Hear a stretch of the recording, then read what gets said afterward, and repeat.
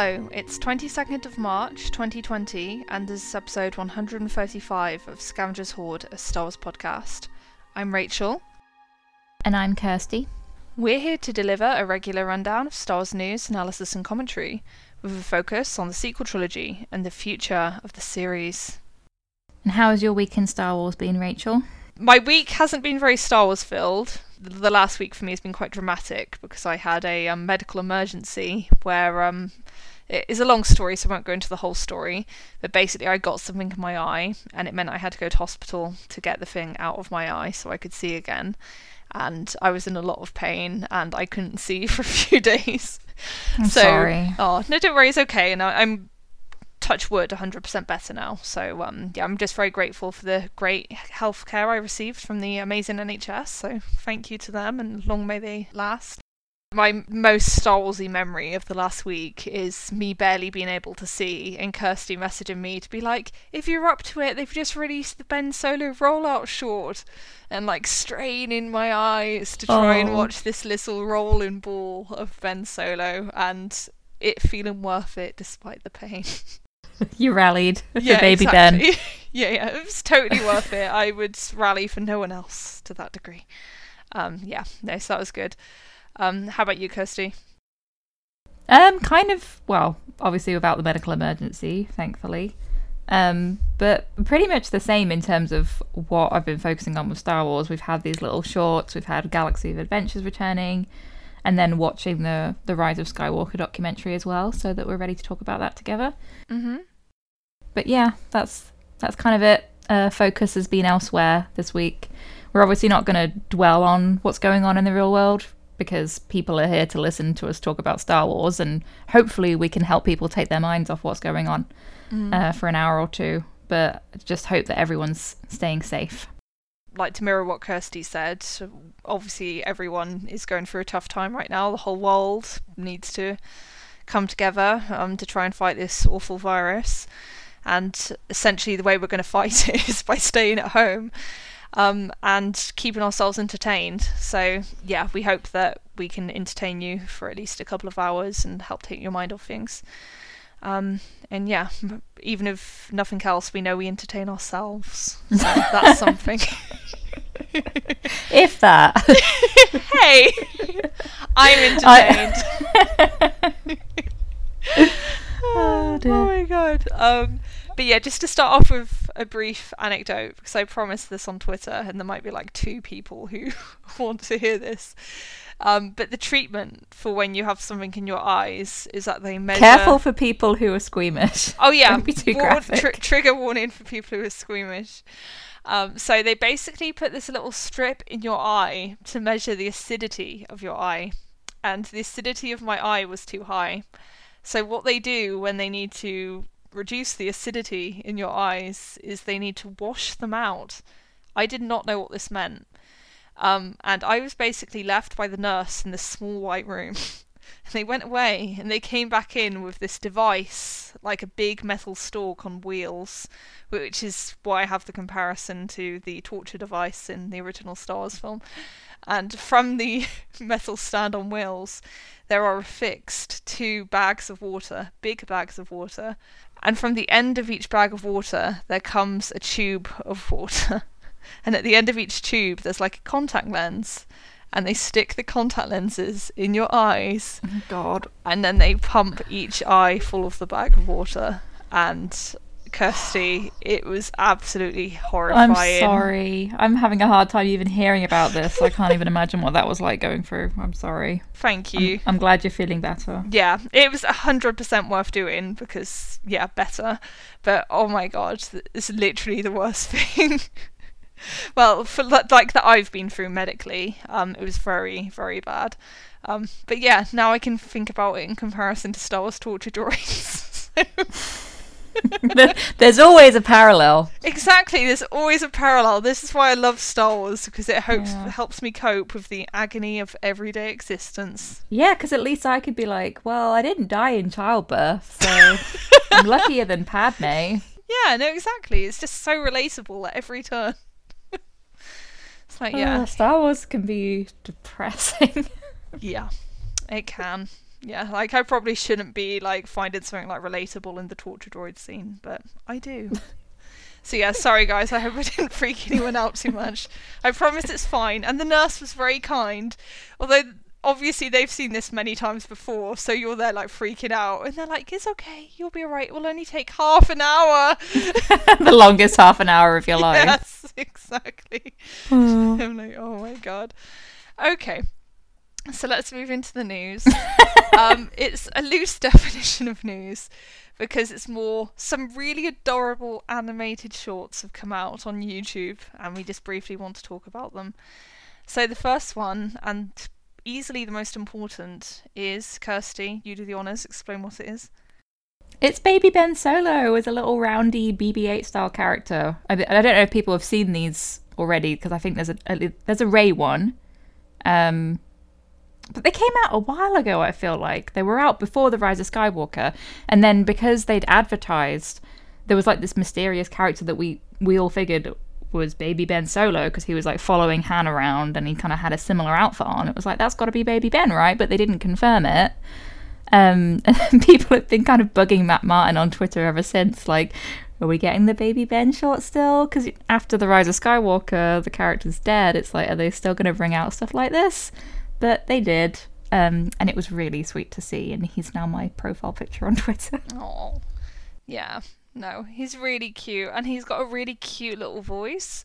So the thing is, in these shorts, they don't actually talk. There's no dialogue, but there's like little emoji noises. So it's like hee hee hee. Yeah, he has a little chuckle. Yeah, and it's just precious.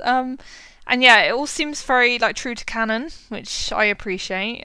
Because yeah, you don't necessarily expect that from a short of this nature. So it appears to show the period in Ben Solo's life when he, Mummy and Daddy were still living on Hosnian Prime, because they're living in some sort of high-rise building, and like Daddy Han Solo is constantly like sneaking out to go off on smuggling adventures because he apparently just can't resist that call of the wild. And yeah, little Ben just wants to be like Dad and just keeps following him everywhere. And yeah, it's pretty heartbreaking like that. At least we've now got to see Ben Solo flying the Falcon, because I was hoping to see that in the movies at some point. Hopefully someone will render that in like a photorealistic way, because I'm going to guess that the child being represented by that little rolling ball is probably like 5 or 6 or something. He seems really little. And yeah, I want to see an actual like tiny child Ben Solo driving the Falcon. That'd be good. I've seen a lot of fan art already. People were really on the ball for that. Good. On the ball. Yeah. So on the ball. Sorry. I think people were really excited for this. So yeah, there's parts of this like I don't know whether it counts as canon or whatever, but like Han actually like ties him up to stop him getting into trouble. Like that is a very Han Solo thing to do, I guess. Yeah. But he does leave toys in front of him, so he's not all bad. Yeah. Oh my god. Oh my god. It is absolutely bonkers. No, it's not absolutely bonkers. What am I saying? Yeah, it's just a really cute little short, and I really look forward to seeing the conclusion, because it's basically a cliffhanger where they leave part 1. And yeah, you see Han Solo in a situation of peril, and I imagine little baby Ben will help him. Yeah, baby Ben to the rescue. Exactly. Yeah, like clearly we just need all the baby Ben content that will heal the world, make everyone social distance effectively. It definitely made me feel better this week, so yeah, I thank them for that. It was really nice. It was a nice little pick-me-up. Yeah, so that was lovely. And yeah, then just briefly to acknowledge it, we also have a bunch of new Galaxy of Adventures shorts, also on the Star Wars Kids YouTube channel. And these are those really cool animated shorts where they're sort of like anime style. And they're usually just like introductions to characters or like concepts in Star Wars, with really, really neat animation. So yeah, it's like very much a visual experience. And you've seen the Kylo Ren episode of this, haven't you, Kirsty? That is the only one I've managed to watch so far. Mm-hmm. Yeah, I always like these shorts. I like the way that they draw the parallels between the characters of Kylo and Darth Vader. I like the fact that they have Prince Zuko narrating them. I think that's especially apt for a character like Kylo. Yeah, I just really like the style of them. Yeah, I do find the voiceover a bit funny because it's just always that exact same tone. And it's like, in a galaxy of adventures, Kylo Ren is like Darth Vader. And yeah, it's obviously not quite like that, but yeah, it's just something about the tone that I find funny. But it's obviously to be appealing to kids and stuff, so it makes sense. Yeah. Yeah, I'm not sure what else to expect from this series, how long they're going to kind of keep it going, or if they're going to go into like the story specifically around the Rise of Skywalker and kind of the end point, because as far as I can remember, I only watched it once, but you didn't get any like redeemed Ben in this one, right? Very much not. Yeah. Like, and there have been like very brief flashes of stuff from the Rise of Skywalker, but it's usually like very early stuff, like Leia watching Rey in the woods as she trains. Right. Yeah. So yeah, maybe that'll come eventually. Yeah, that'd be good. I'd be super psyched for the Rey and Ben romance Galaxy of Adventures episode. Won't hold my breath for that one. Yeah. Same. But it would be nice. It would. Yeah. So right, then we'll move on to the main thrust of this episode, which is going to be the behind-the-scenes documentary for The Rise of Skywalker. Yeah, the documentary is called The Skywalker Legacy. And yeah, it's just this really, really thorough, so it's 2 hours long, look at the movie. And yeah, there's got some really great stuff in it. Like, I absolutely loved a lot of the insights into how they created certain scenes and all the craftsmanship that went into stuff. And yeah, there's lots of interesting comments and stuff that we're going to talk about in varying ways, because some of them are going to be like, oh, how nice, and others are going to be like, ah. So yeah, here we are. What were your overall impressions of this documentary, Kirsty, first of all, especially like compared to the previous making of documentaries we've had? I guess first of all, it was kind of a nice surprise to get it early, because they decided to release the movie early on digital because of everything that's happening in the world right now. So that was a nice surprise. I think because of the name of the documentary, and I'd only heard about the name in the days leading up to it, because I think at first we hadn't even heard that there was going to be a documentary attached, because I know there was discussion about the lack of a commentary on the Blu-ray, the fact that we weren't going to get any deleted scenes, and I don't think we knew about the documentary at first either. So once we did and we heard the name, I started having then like a certain level of expectation of what it might be about, because that name, to me, it says something, right? So I thought it would be kind of about the intentionality behind not just The Rise of Skywalker, not even just the sequel trilogy, but how those movies and stories fit into the overall Skywalker myth, kind of across the 9 movies and the 4 decades. Yeah. So I thought we'd get something that like tracks from Anakin leaving Shmi as he journeys to become a Jedi to Rey's story, and that's not what this is. So it's not like that's a bad thing. It's just that the name didn't quite line up for me, because it's kind of more about this movie. It's like a making of The Rise of Skywalker, which is interesting in its own right, but the name just didn't quite line up for me. For what it is enjoyable, and you get a really cool look at how some of the scenes are done, what goes into really impressive creature design. I always love hearing from Neil Scanlon and seeing like Victoria Mahoney on location filming. That was really cool, but it's not big picture stuff. So there aren't many like grand statements about what this movie itself is trying to say. So in that respect, I can't help but compare it to The Director and the Jedi, which was pretty clear and focused on what Rian wanted to say with the characters and the story as a whole. But I guess in a way that's kind of reflective of how I feel about The Rise of Skywalker itself, because I'm constantly wondering why and what, if anything. Why? Well, not just in that sense, like a frustration with it, but literally like, what is JJ trying to say? And even after watching this 2-hour documentary and hearing the things that he says here and the things that Chris Terrio says, I'm still not quite sure. And I'm not sure if even they know. So yeah, no, so I think what they were going for with the Skywalker legacy was this legacy of the original trilogy, and even more specifically, I think the original Star Wars, because so much of it is about that film specifically. And yeah, I don't think it was really looking at the mythological significance of the story, or like how it's built certain themes or anything. It was very much more, there's this amazing series of films from the 70s and 80s, and they established all these precedents and this visual language, and here's how we honoured that in this new film. Yeah, I mean, I almost lost count of how many times people would say a version of, this is like the thing you see in A New Hope. Yeah. Or this is like you see in Star Wars. Yeah, exactly. Which I think is almost the point of a lot of things. Yeah, very much. And really it just reinforced that understanding of the Rise of Skywalker, is that's what that movie is about in large part. You know, it's about like re-establishing things as they were in that film, and having callbacks and harkening back to those like old themes and visuals and characters and all that sort of stuff, like with everything else being subordinate to them.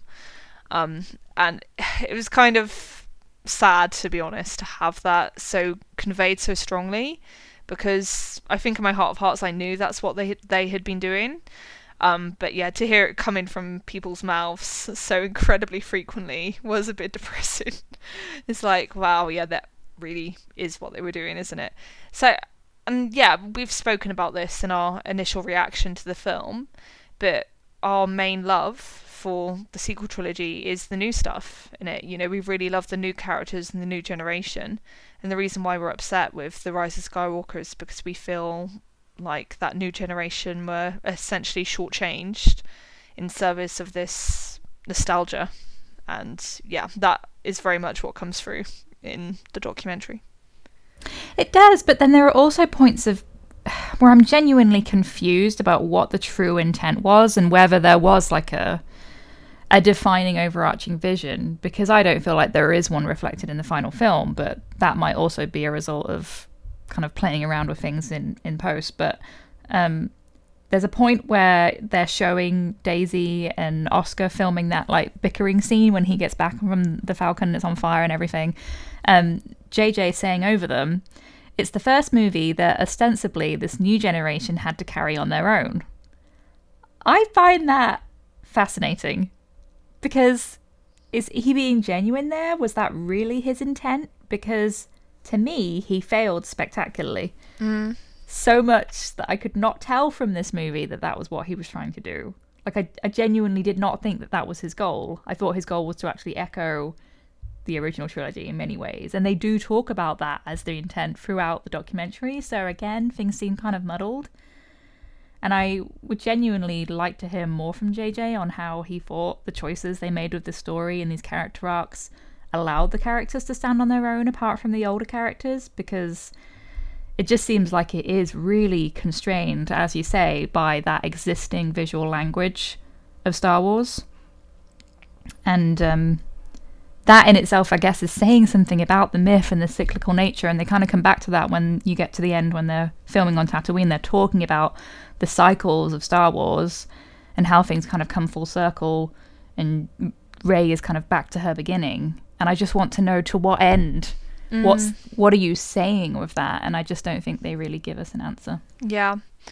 And yeah, like you, I kind of sense it's because they don't know what the answer is. Yeah, which is a bit of a bummer. But well, and I know we sound like we're on a bit of a downer with it, but there are parts of the documentary that are really great. We'll go into them.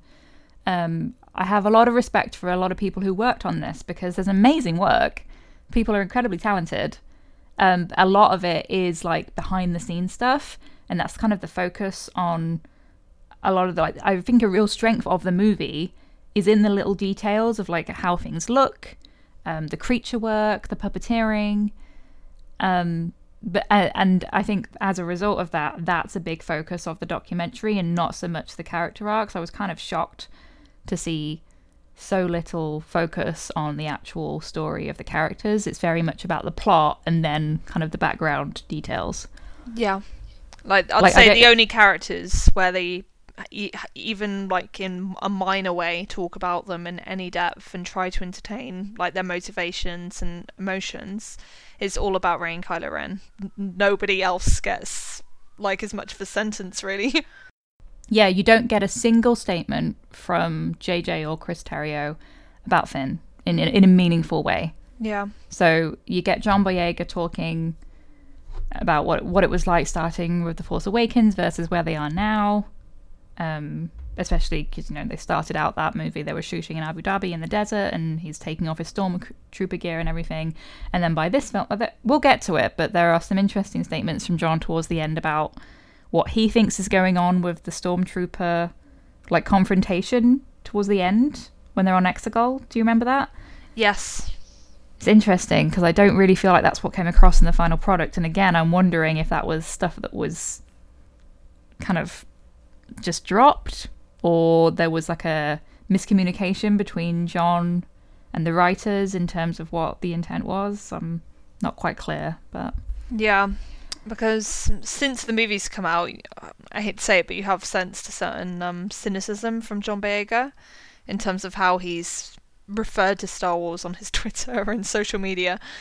And yeah, I think if there is perhaps a situation where he felt misled, or he filmed stuff that he felt was really important for his character that was subsequently cut, I think that would be upsetting, and I think that would leave you feeling quite cynical and bitter about the whole thing.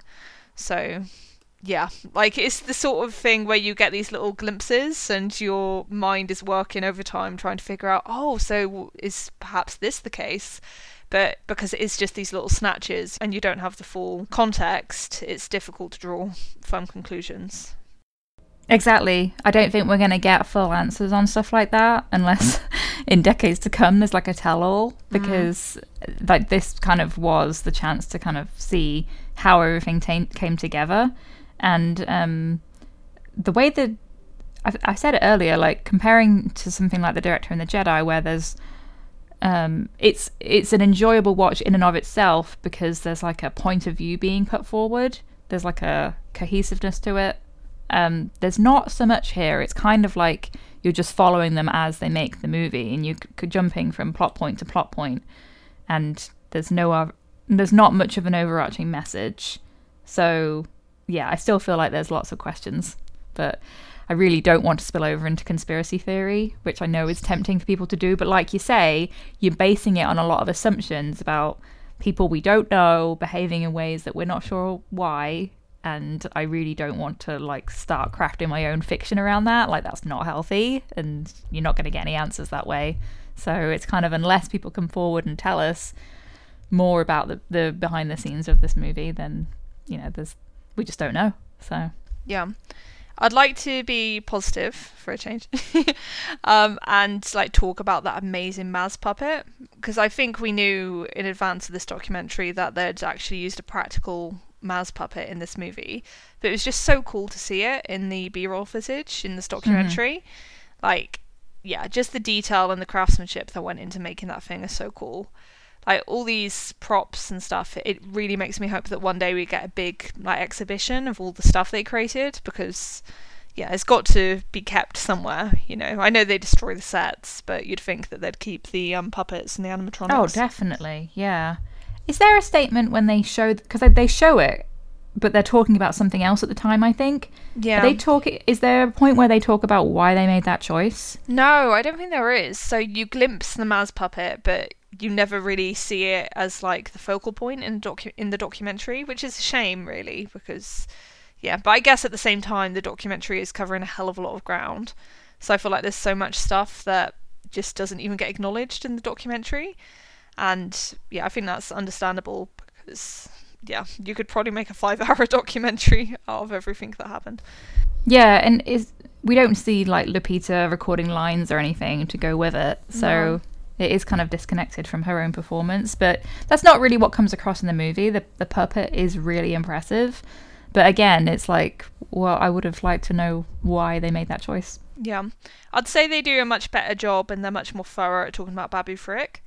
And going into that whole process of how the actress worked with the puppet and stuff, which I thought was really cool, because I love Shirley Henderson. Yeah, if you have Shirley there on set doing the voice kind of live, why didn't we have the same for Lupita? That would have been really cool to see. Yeah, the only thing I can imagine for Lupita is I think she's so busy and so in demand now. I don't see her actually having been there when they were filming. My bet would be she did like half a day in a recording booth, and that was it for her work on the movie. I don't think she would have been as involved as she was for The Force Awakens. Okay.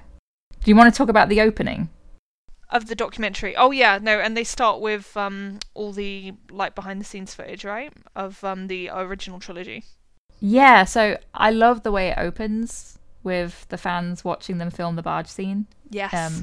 Return of the Jedi, because you have that guy actually wondering what the story is going to look like after 9 movies, because of course that was supposedly George's intent from the beginning, but God knows, because things have always kind of moved around, and he said things were done after Revenge of the Sith as well, and of course they weren't.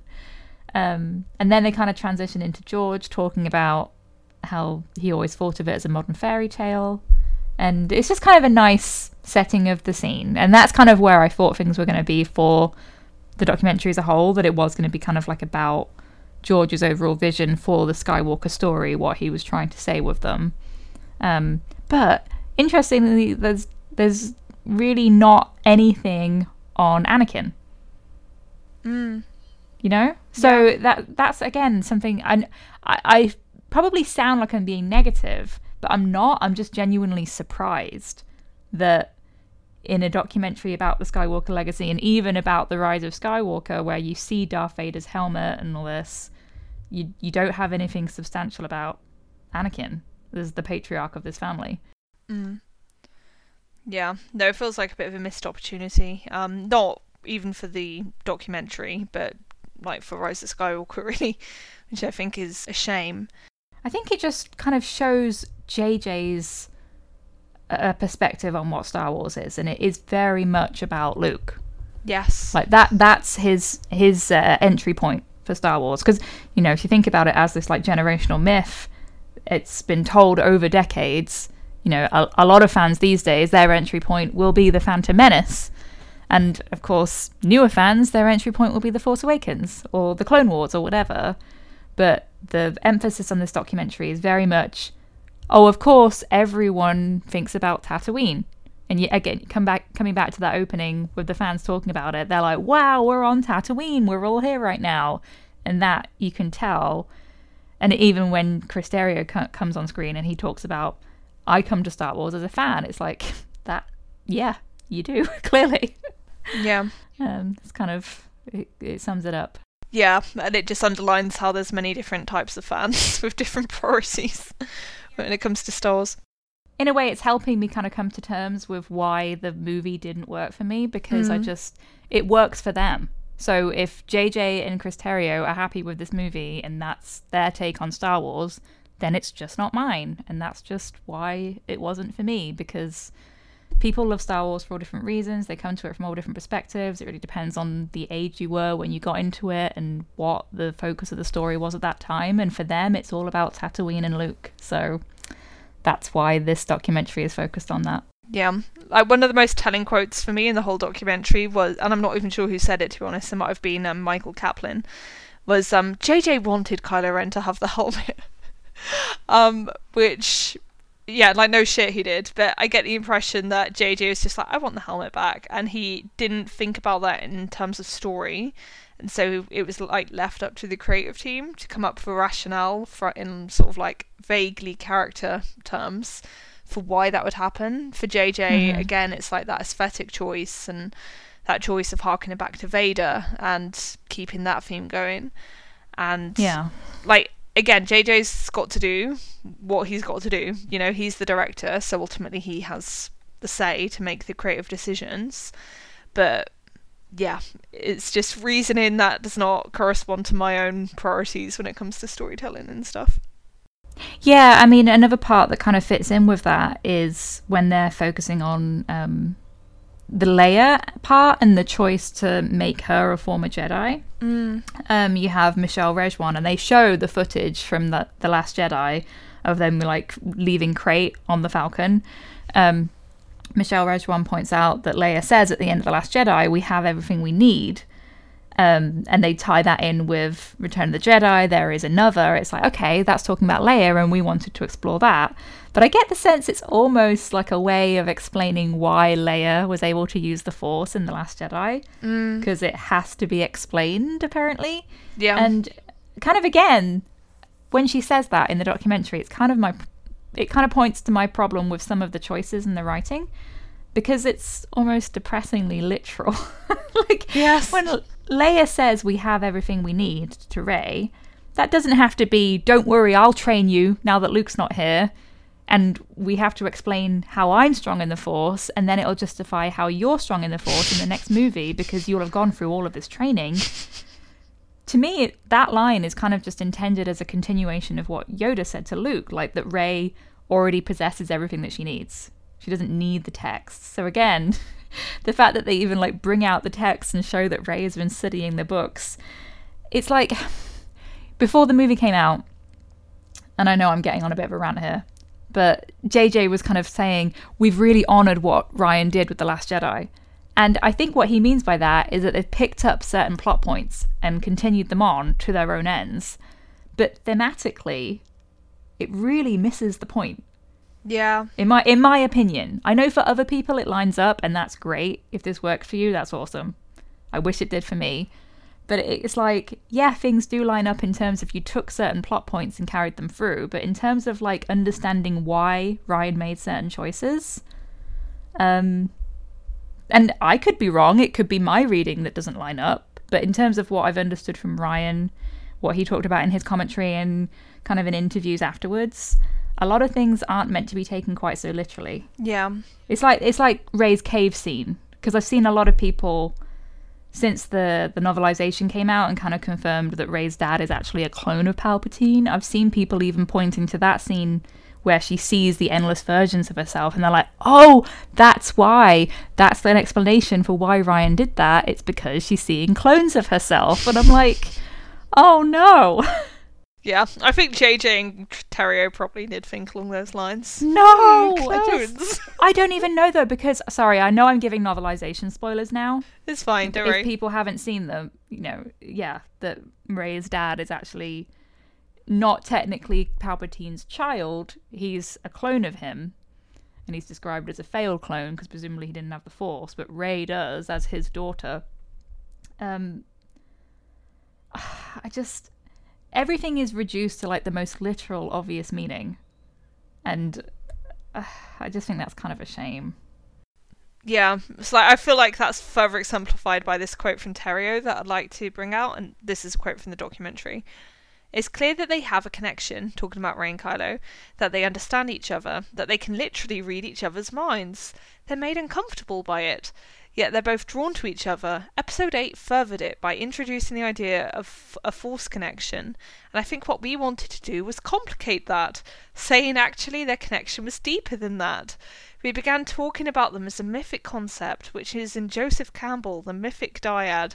They're two parts of the same whole.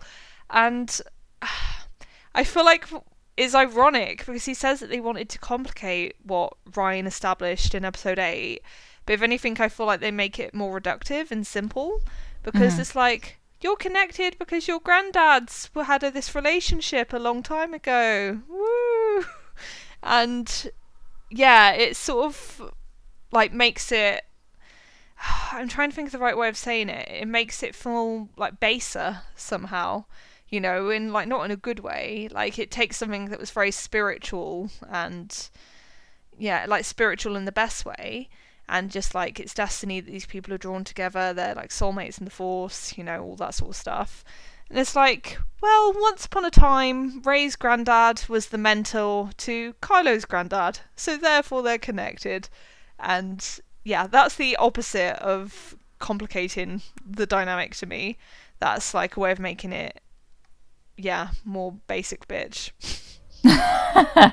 Yeah, I think it is. I'm on your side there. I do agree. But from their perspective, they are complicating it and they're going deeper in terms of explaining things. So I guess it's just your perspective, like whether an explanation for something is like a demystification in a good way or a bad way.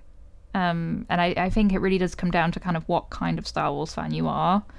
When Terrio does bring up the dyad and he says that kind of, oh, it's in Joseph Campbell, that really frustrated me because, yes, technically, Joseph Campbell has referenced dyad in terms of marriage as a social structure and the implications of that, of course, from Jung's Anima and Animus, which we've talked endlessly about.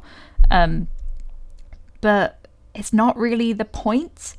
It's kind of this label that could have been anything, and I'm still kind of not clear on why he picks that out as like, oh, we chose to call it the dyad because that's from Joseph Campbell. It's like you could have called it anything, and the relationship between Rey and Kylo was that way from the beginning. And I wish they kind of focused on that, because Ryan's talked about that he noticed these things in their dynamic from The Force Awakens, especially that interrogation scene, and he drew them out and developed them into this Force bond. But I don't know why you need to put a label on it. It's complicated, because I know some people really love the dyad concept, but I'm not sure it's even clear what the dyad is in a Star Wars sense. So, you know, when Joseph Campbell talks about it in The Hero's Journey, he's saying, well, I'll just read out. My notion of marriage is that if marriage isn't a first priority in your life, you're not married. It's an extremely important decision, that of marriage, because it does amount to and require a yielding, and the yielding has to be total to now being a member of a dyad and acting in relation to that two-ness. So he's talking about people sacrificing to a relationship, that if you want something to succeed, it's the most, you have to defer to that. And kind of the sum is greater than the parts. So you can see that in a sense, like they both sacrifice for the sake of the other and then come together. But I just don't think that that's something that Terrio explores here. He breezes past it, you know, like, oh, it's in Joseph Campbell. It's like, well, what about people who don't know about that concept? Maybe you should elaborate on that a bit more.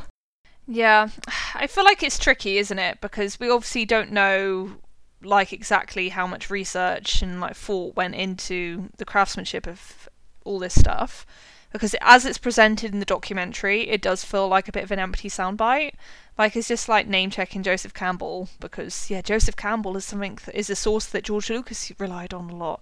So therefore it's important. It's hard because, yeah, a lot of the stuff that comes from Terrio's mouth in this documentary is various degrees of enraging.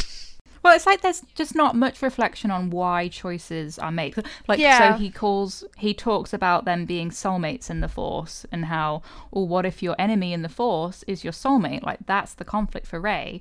And again, that's something that's quite frustrating for us as fans, because when the movie came out and it was revealed that she was actually the daughter of Palpatine, and that was kind of going to be a focus for her of the climax, we were like, well, isn't the conflict of feeling drawn to her enemy enough? Shouldn't that be the focus of the story? And it both is and isn't, and that's what gets muddled in this movie.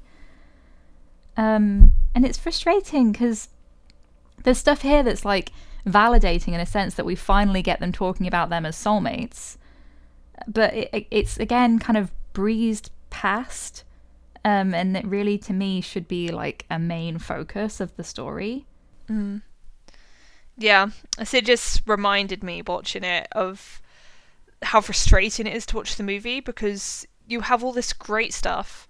Like, there's aspects to the Rey and Kylo relationship in the movie that are absolutely fantastic, and I love them. You know, like Rey wounding Kylo, then healing him. Like, everything that happens after Kylo gets out of the pit prior to Kylo dying. You know, like, I love all that stuff, and I think that's really well executed and moving.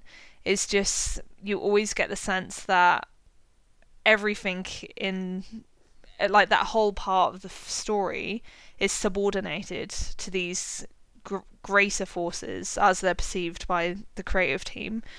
And yeah, it's just frustrating, because it's like there's the quote from Michelle Rejwan where she says, "One of the surprises and delights for me personally is seeing Adam get to play Ben in this film. The great tragedy is that we don't get him for very long in this story, but when you do, you feel the potential of the person he could have been." And I feel like that's treating that whole Ben Solo character as just this cute little extra, you know, this sort of like seasoning on the main meal, rather than like the culmination of the story. And for me, that is like the culmination of the story from a certain point of view. And yeah, I'm not sure the creative team saw it that way. And yeah, it's just a bummer. It is, and I think it kind of comes back to what we've been saying about them having to defer overall to the weight of Star Wars in a visual sense, and having to, okay, yeah, we've redeemed the bad guy, now we need to leave. And it's reflected in the final edit of the movie that you're not allowed to linger on this stuff. You're not allowed to feel that tragedy, as she refers to it, because they have to get to Tatooine. And you have to see Luke and Leia again, and you have to bury the Sabers for some reason. So the actual story being told within the sequel trilogy gets lost. It's a real shame. Yeah. But yeah, again, I just, for better or worse, I do feel like this documentary reflects that, because it does kind of breeze past these moments. And there are some really great moments of Adam Driver and Daisy Ridley talking about their characters' relationships with each other. Yeah. But again, it's not like the focus, it's just like passing things. Do you have a quote there from Adam? Yeah. No, there's lots of really great quotes from Adam, actually. So let me see which one I should start with. Oh, I guess the first part would be him and Eunice together, right? Yes. Oh my god. That's a great double act. Him and Eunice. Oh my god. I love Eunice. Yes. She is a highlight of this documentary. Yeah, we need to give context for who Eunice is. So Eunice is the stunt coordinator for the film. She's from Liverpool, and she has an amazing accent, as all people from Liverpool do. And also, for anyone who's British, Eunice was a gladiator. And Yes. Kirsty, I've just learned today, is a bit of a Gladiators super fan. Well, I was. Come on, Kirsty, I know you do a sideline podcast about Gladiators, don't hold it. Yeah. No, this honestly made my day, to be honest. So thank you for that nugget of information. 'Cause You're welcome. She seemed familiar to me. I Yeah. was like, why does this woman seem so familiar? And it might have been the accent or whatever, but I was just like, okay, Eunice, she's a gladiator. Of course she's a gladiator. Yeah. Look at her. She's Yeah. amazing. No, Oh my she's just a God. legend. And I looked her up, and she's just had the most incredible career. She's like been a stunt double for loads of high profile actors. Like she was a stunt double for Angelina Jolie in the Lara Croft films, for example. So yeah, she goes Wow. way back. And yeah, now she's working on Star Wars, and it's really cool. I wonder if Daisy and John knew that she was a gladiator, because, Oh my god. you know, Yeah. I wondered if start singing it. would they have been too little to remember it? I don't know. I mean, they're only a few years younger than us. Yeah. Yeah, no, you're right. It's still on in the early 2000s. So yeah, they could remember it. Like, I really want that footage if there's that conversation between them. Hey, don't I know you? Oh my god, you're on Gladiators! Blaze, that was her name. Yeah, I was thinking, it's like, I love her, but Eunice is not much of like a gladiator name. Introducing Eunice. Blaze is definitely much more badass sounding. Yeah. But she can make Eunice sound badass. Yeah, and I'm really impressed because I'm looking at the Wikipedia page for Eunice, and she's the only UK contender to ever become a gladiator. Because do you remember watching Gladiators and how bloody hard it seemed for them to beat them? Yes. Just like knocking them off the podium. I always just remember like actually playing it at home, you know, like on the sofa, and like having to like try and knock each other off the sofa.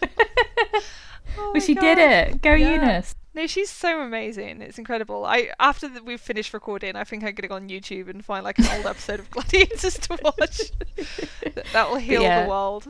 But yeah, in this documentary, she's a real highlight because she's got such passion, enthusiasm, and I love the way she's just like, you know, that you can actually see her going through the motions of the scene with JJ. So there's the bit when Daisy's training and she like jumps over that gap, and she's like, well, what if we had a tree here and that would change the angle of her jump? And it's just really cool to see her suggesting things like that, and JJ being like, yeah, that sounds great. Yeah. She seems to have had like a lot of like creative contribution to the movie, which is really fantastic. And yeah, the stuff of Adam and Eunice is amazing. Like here's Eunice talking about Adam. There was no icebreaker with Adam. I actually love it. Even in rehearsals, Adam's in character. I'll go, Adam, you need to step out more. It's closing your strength down. He's like, no, I don't need to step out more. Kylo Ren wouldn't do that. And oh my god, it's just so wonderful. I would love to see like a whole, just like, you know, they do like the mini documentaries and they're like 15 minutes. Just give me like a 15-minute documentary where it's just purely following Eunice and Adam Driver having conversations. Okay, I gotta say though, it's a bit of a pet peeve of mine when people, and people do this a lot with Adam as Kylo. They like talk about how he stays in character on set, but he doesn't. Like, if he's having a conversation with you, as she recounts there in that anecdote, if he's speaking to you about whether Kylo will do something or not, that means he's not being Kylo. He's Adam. He's just kind of staying in the mood, so it's easier to slip back into the scene. I can see where she's coming from. So I think everyone else seems much more like they're completely themselves when they're not. Well, that's because it's easier filming. to be. If you're playing one of the heroes, it's easier to be closer to who you are as a person, right? Sure. Yeah. You don't have to maintain that intensity. It's just one of these pet peeves because I read a lot of Adam Driver interviews, and people always reference him almost like as a method actor, and it's just not right. Yeah. Like that's not what he's doing. Yeah. He's not Jared Leto sending his co-stars like used condoms in the post. Thank God. Yeah. Like, we actually have footage of him on set like smiling in the Kylo costume. Yes. So he's like talking to people between takes, and he's like grinning, and like he's clearly not Kylo in those moments. So yeah. I do love the behind the scenes shots of him with that sort of like glove on his face. Socklo. Socklo, yes. Socklo Ren. Like, because he does still look quite intense, you know, and he's just clearly concentrating, you know, and preparing for the scene that's to come. But yeah, it's just funny because he looks ridiculous. It's like expectations versus reality of the unmasking. Exactly, that's what it would actually look like. Can you imagine if everything in The Force Awakens of the unmasking scene was the same, but he had that bloody sock on? I think we need that. We need that version. Yes. Creature in a mask. Sock in a mask. But there are really nice statements here from Daisy and Adam about like their roles and how they've come to identify with these characters, because you know he says like that when Eunice is talking about it first, she's like he wanted to do all of his stunts, and I was kind of not believing that he would be capable of doing that, but it turns out he really was. And he's saying the physicality of Kylo I'm very protective over.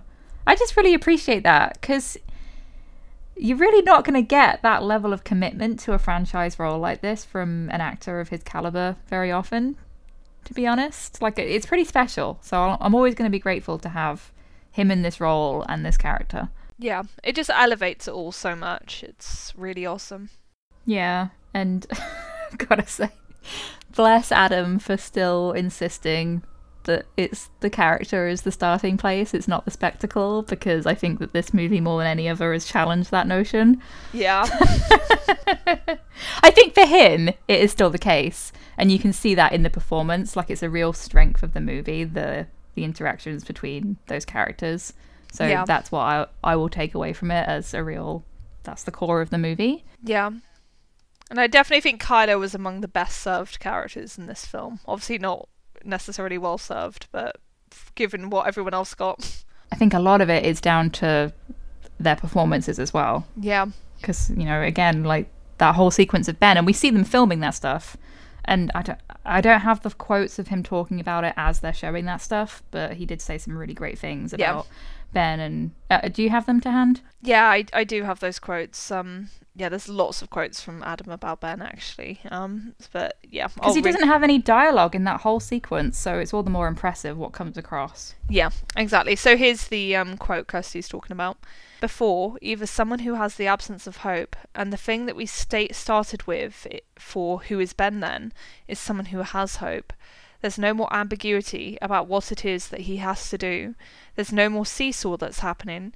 For the first time, someone who has never had the answer now finally knows his purpose or destiny. He has to let her know that they're together. But I don't know that he is entirely sure of what's going to happen from there, nor do I think he cares.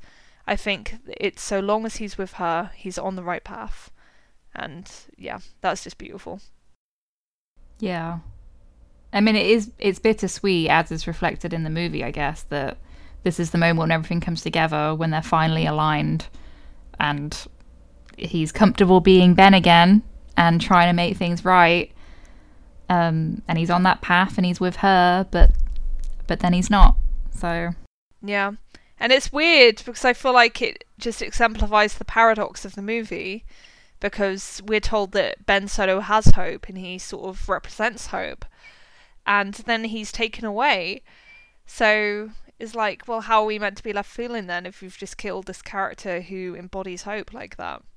I genuinely don't think that the creators themselves see it the same way we do. That's the thing. Because they don't. But the closest we get is, like we mentioned earlier, Michelle Rochewan calling it a tragedy that we have him for such a little time. But I don't think when she says tragedy, I don't think she's talking about in universe as the story as tragic. I think she's like, oh, it would have been nice to have more of him, but we don't. And it's like, this is a choice that you guys made as the storytellers. So if you wanted more Ben Solo, there was nothing stopping you.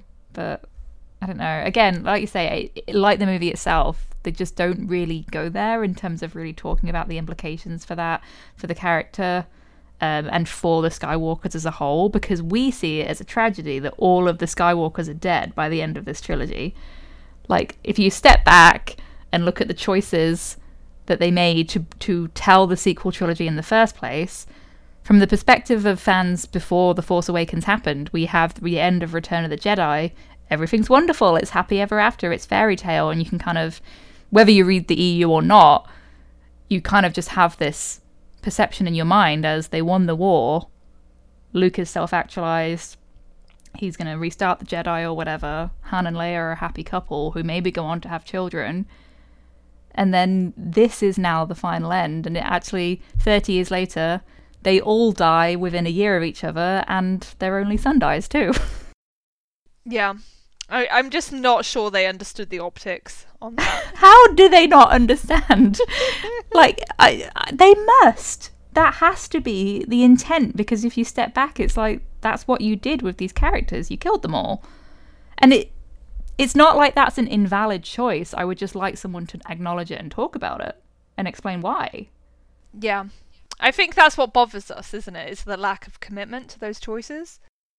I think that's why the Rey Skywalker thing is a thing. So it's like, okay, well, we killed the actual Skywalkers, but it's so that you have this new character who takes up that legacy. But that works for some fans. I think a lot of fans have found a lot of meaning in that. And I did, in terms of Rey coming into the fold and finding that family, but kind of with the understanding that at least one of them would still be alive for her to spend time with. Yeah. Now it's like she has the name, but they're all gone. Yeah. So it's very strange. And yeah, like in the documentary, there's no acknowledgement of what that naming means for Rey herself. Like, it is purely presented as this nostalgia driven moment, and yeah, it's not about that character having a new horizon. It's purely about her serving as this sort of handmaiden to the Skywalker legacy. And yeah, well, there's no one else left to dig that grave, Rey. Better get started. It's hard to talk about Rey in an impartial way, because people know that we really, really love this character and we had such hopes for the resolution of her heroine's journey, but there's very little said about Rey as a character in and of herself. You know, it's nice to see like Daisy interacting with Eunice and kind of giving us those anecdotes that almost sound like George Lucas references, where she's like, oh, she's telling me to be more intense. Like, that's obviously something that George used to say to the older actors, and I'm guessing that's why they included it. But I think the other thing that we get is JJ talking about why they made Rey a Palpatine, which was pretty upsetting, honestly. Yeah. But also validating in a sense that it's like, finally you admitted that was why. It wasn't really about character development for Rey, because it's not something that really challenges her in the movie. You could take it out and it wouldn't change anything for Rey's story. Yeah, let me read out that quote actually, just so we have that context. The idea that she's so crazy powerful with the Force so quickly, for us, we always felt that there was a connection between her and something that would help explain some of these things. And yeah, I hate it. I hate it so much. I just don't even understand, because this is your character. You chose to tell her that way. You chose to make her that powerful from the beginning in The Force Awakens, and it always seemed clear to me, and I know it's been this huge thing in fandom, like, why is this character so powerful? There has to be a reason. But The Force Awakens itself, like, her powers awaken in the interrogation scene as a result of interacting with Kylo in that way. It always... And even in the Last Jedi, you have Snoke saying, darkness rises and light to meet it, equal and the light would rise. I really thought that was explanation enough. And JJ saying that just kind of confirms that they were listening way too hard to fans who had issues with this female character having physical strength. Yeah. It's really disappointing. It is. Yeah. But I'm glad that he admits that it's not really about Rey as a character. It's not her internal journey. They kind of try to link it to, oh, well, she's had this darkness that she's had to wrestle with since The Force Awakens, but it seems really weak sauce. Yeah. It makes it easier to ignore, I feel like, going forward.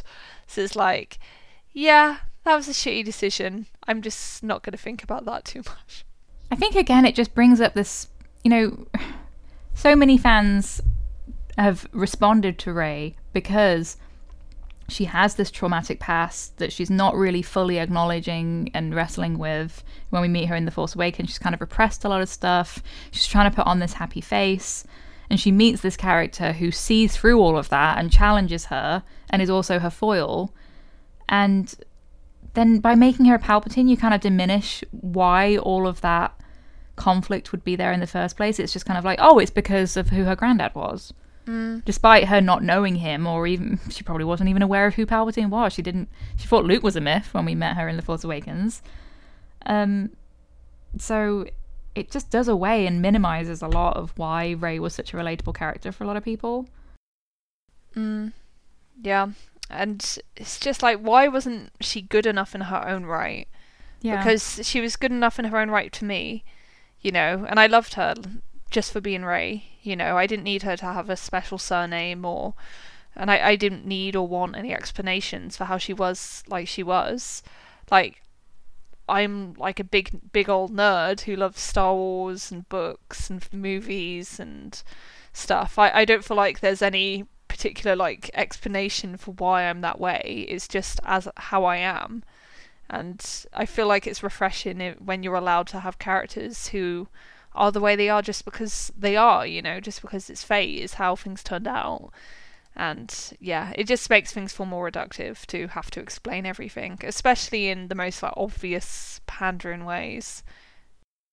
I think the most frustrating thing as well is that Rey Palpatine could have been a really great story.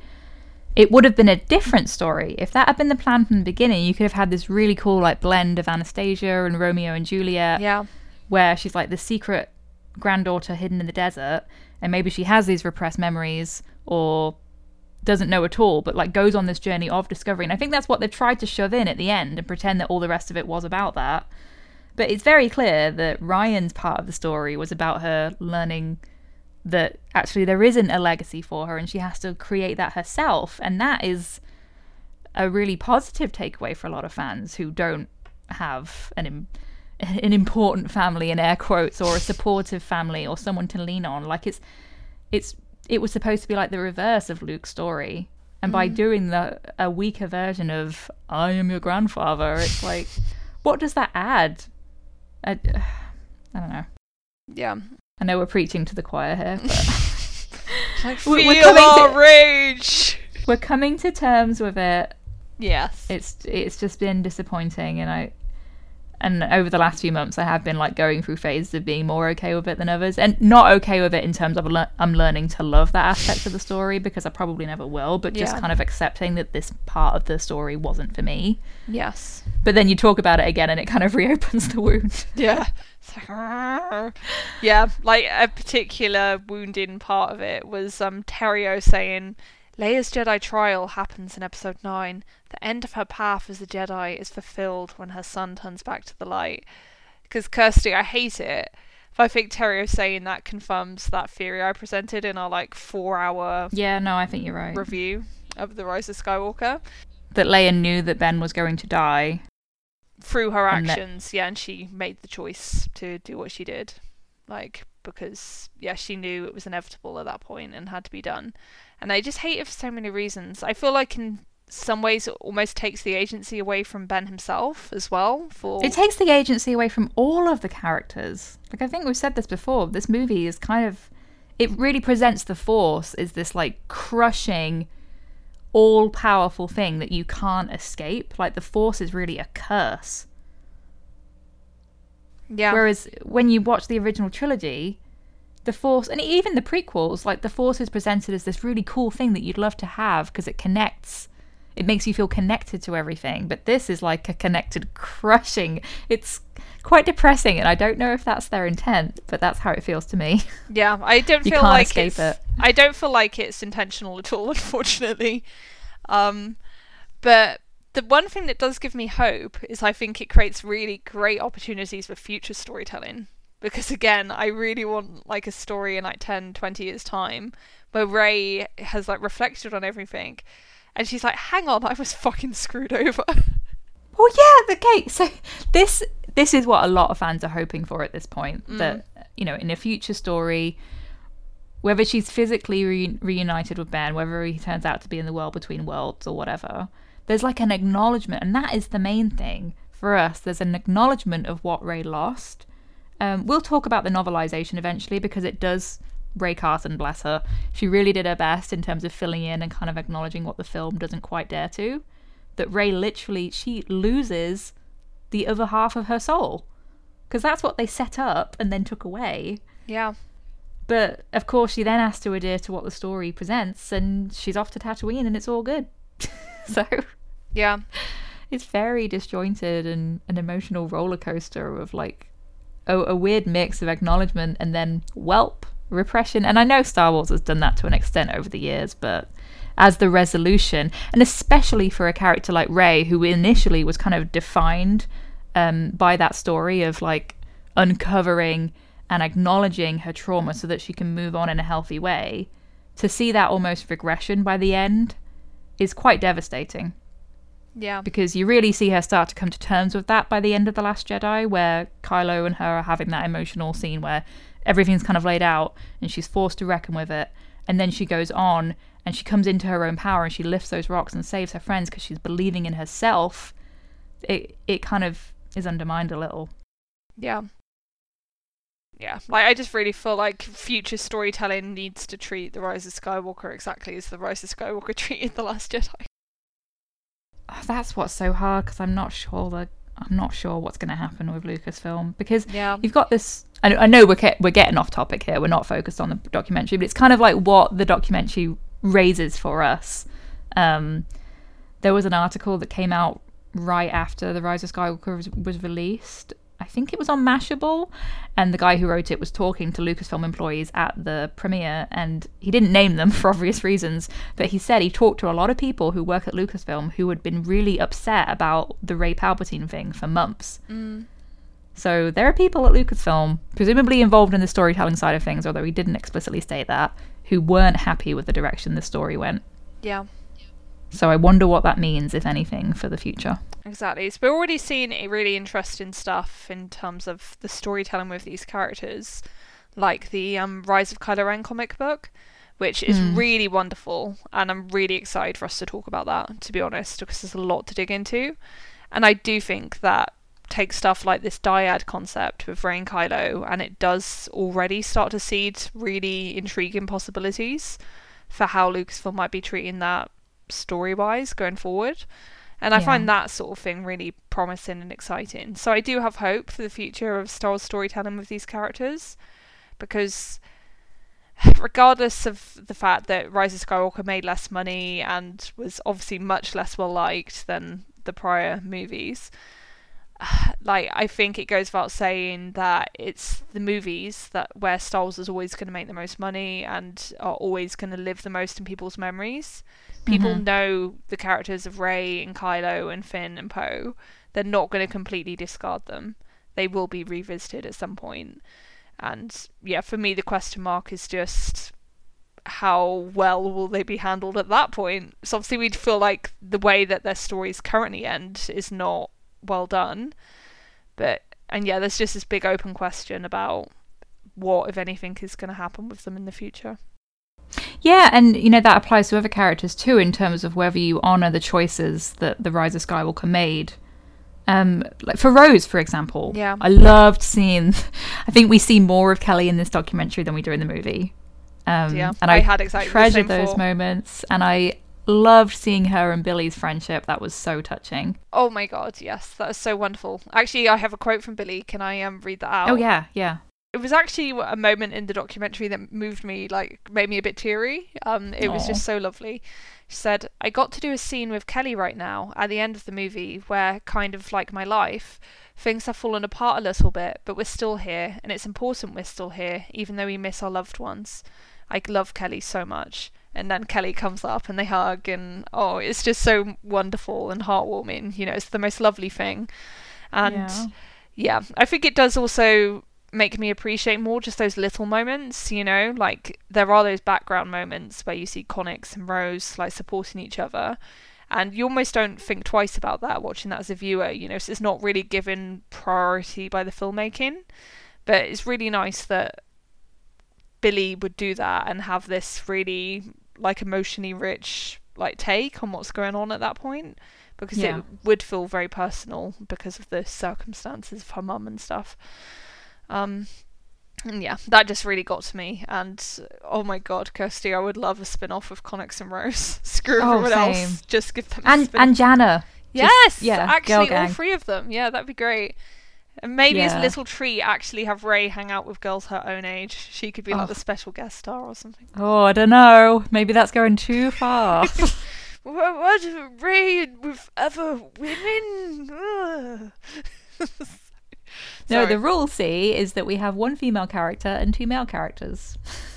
No, it was a real strength of this documentary to see Kelly and Billy together. And however we feel about Leia's story in The Rise of Skywalker, I've always said this even before the movie came out, the most important thing was that Billy was happy with it, and she honestly seems to be. Yeah, she really does. That's what matters most. Yeah.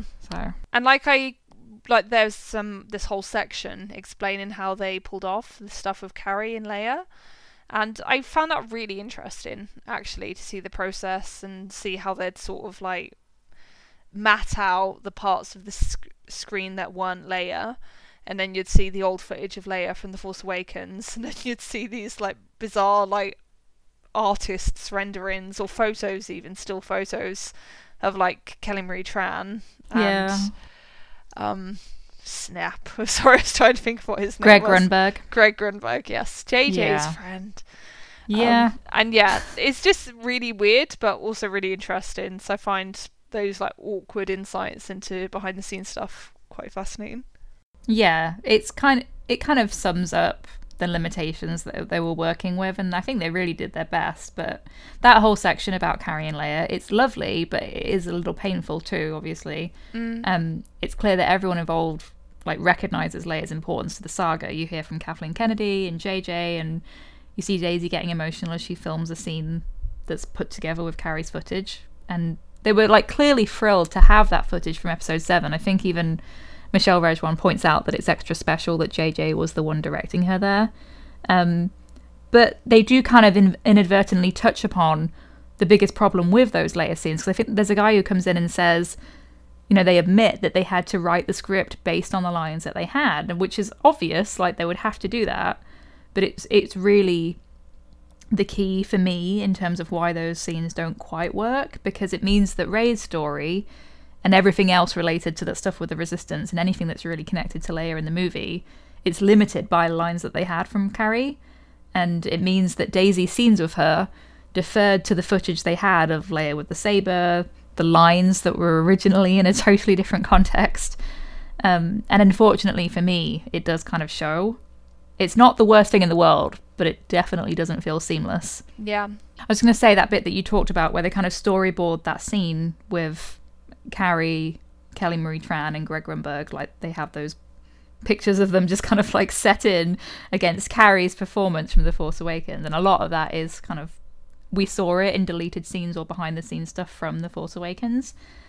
When you have those sketches of Rose and Snap just stood there not moving and not speaking, it kind of just sums it up, because those scenes they're not about the other characters. They're kind of just reacting to Leia. Yeah. And it means that everything is revolving around something that wasn't created for this purpose. So it's like, it's technically impressive, and it's great that we have Leia there, but for the story, it's almost empty and it feels a bit directionless. One of the visual effects guys, I think he was called Patrick, he says that they're building the movie around her, and it shows for me. Yeah. It's so hard. I think I've said it before that with the Carrie stuff, it's almost like there weren't any good choices. Yeah. It feels horrible to just write her out, you know, and say, Leia died 3 months ago, or something like that. It feels awful to recast her, which I think would have just created uproar. But also it just doesn't really work using this old footage. And it's hard. You can tell people tried so hard, you know, and I do think they did the best of what they had. It was just a really shitty situation, and yeah. Like you said, Kirsty, I think it's good that at least Billy was happy with it, because out of everyone on this planet, she's the person who most needed to be happy with it, and if she was, I feel like that's really good. Exactly. So yeah, that's like a good way for us to make our peace with it. Like, however we feel about the resolution of Leia's story, it's not anywhere near as important as how Billy feels about it. So exactly, if she feels good, then that kind of allows me to make my peace with it. Yeah. On like a lighter note, as we draw towards the end of this discussion, there's this wonderful part where Daisy is practicing going down on the sled down the sand dune. Yeah. Is that a lighter note for you? I know she's scared of it, so. She's so nervous. Yeah. And there's this wonderful part where she calls out, I don't like it, Eunice! I defeated the Dark Lord! Isn't that enough? And it's just so perfect. I just love that. Yeah, to be honest, I needed that at that point, because there's another part there where she's like, oh, Eunice pointed out to me that this is how we meet Rey, where she's going down the sled on Jakku, and I'm like, yeah. Sure is, Daisy. Sure is. What do you think that says to us? I don't know. Yeah, no, it was pretty Again, painful. Obviously, I don't have the quotes to hand, but I think it's either Michelle Rejwan or Kathleen Kennedy. There's a woman there talking about how Star Wars is about the cycle of mentors and people coming into their own and kind of coming back to the beginning, coming full circle, etc. And of course, that's what we see in that final scene with Rey. For me, that's pretty upsetting as the final scene for that story for her, but to them, it's clearly what they wanted. I just wish there was more explanation of why. Yeah. No, I think that's the thing. You come sort of like tantalizingly close to answers in this documentary, and you still don't get them. So it's really interesting in many ways, but yeah, it doesn't quite cut deep enough, I think. Yeah. And I don't think that's a limitation, like, that's intentional on the part of the filmmaker who made the documentary. I'm sure that they did the absolute best they could with the interviews they had and the footage that was available to them. But yeah, just naturally, people are always going to dance around things and not directly say what was going on. Yeah. And I know that the movie itself kind of does this, but I'm sort of fascinated by the blatant prequels erasure. Like, not a single reference to Padme or Shmi. Very little. Like, we have the bit on Vader, which is mostly from George, actually. They use old footage of George talking about the nature of good and evil and how he was fascinated by how people could do such terrible things and come back from that. But not really acknowledging Anakin as a character. It's more like Vader as the parental figure for Luke. So very little prequels emphasis. Yeah. There were like a few brief clips from the prequels towards the end, but that's really the only prequel stuff that I noticed in the whole thing.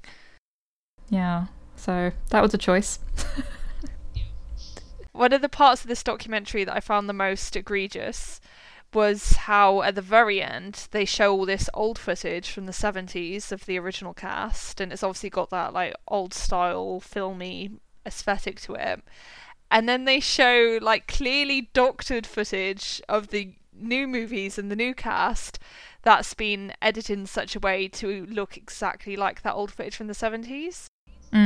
again, it's just one of those cute things and it's just like, I hate this. It's purely aesthetic and it's all cute footage and nice footage, but it's just so meaningless.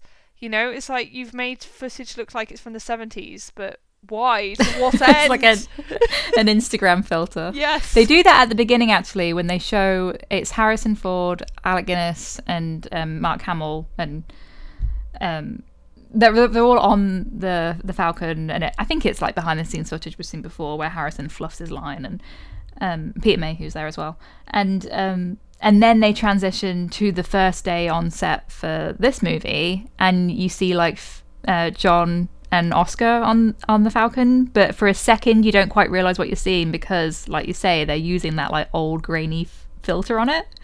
So I think it's like them trying to connect the two, and like they're trying to say something. I'm just not quite sure what.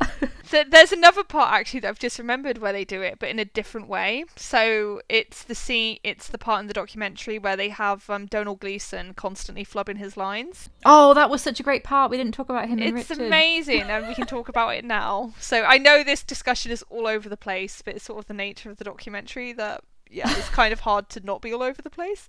Oh yeah, I've just thought of something else that we haven't mentioned either, because like you say, it's a strange structure. Yeah, exactly. But yeah, this thing with Donald Gleason is just magical, basically, because he keeps on forgetting the dumb lines and saying them wrong. And so he's just like slipping from this like very authoritarian British accent into like his natural Irish accent. And he's like, oh, what's he called again? And JJ's like, Elite in General Pride. And oh, it's just delightful. But even that, they couldn't let that stand on its own. They had to then like refer back to like Peter Cushing flubbing his lines in the original Star Wars. And it's like, for fuck's sake, do you not have enough confidence just in this like dumb jokiness without like making it see it's like the old films, it's like the old things. Yeah, I think that is what sums it up, that this is almost, they're really like presenting it in a way to most appeal to older fans, where the original trilogy is their primary reference point. And it means that like young fans who got into the story because of these new characters, they'll be watching this and like, wait, what? Why would I care about that? I don't think they even realise. No. It's like they didn't even consider that they would have new fans where this was their focus. And even for people like us who have like been Star Wars fans since we were kids, we're in our 30s now, but like we were interested in this sequel trilogy for these characters. They just, it's clear that they didn't have enough confidence and belief in that. It's a real shame. Oh, another thing I wanted to talk about was the point where they're trying to decide on like what the MacGuffin is going to be. Oh, so I'm not even sure I remember this. Talk me through it. So, well, it's the part where they decide to use the knife, okay, the dagger. So JJ is like holding that up, but they've also got other stuff on the table there. So Chris Terrio is like looking at these like ancient looking scrolls and stuff, like whatever it would be in the story once they get to Pisana, to like figure out what happened with Ochi and that. But, and I guess eventually find their way to Kef Bir and the Death Star.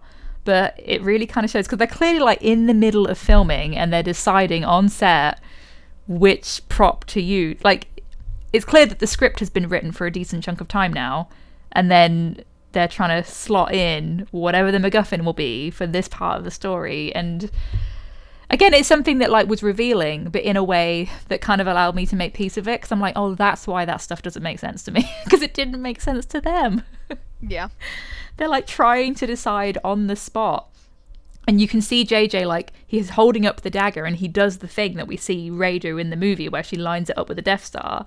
And he's like, I don't know if he's even consciously being like, hey, I saw this really cool thing in one of my favourite movies as a kid, The Goonies.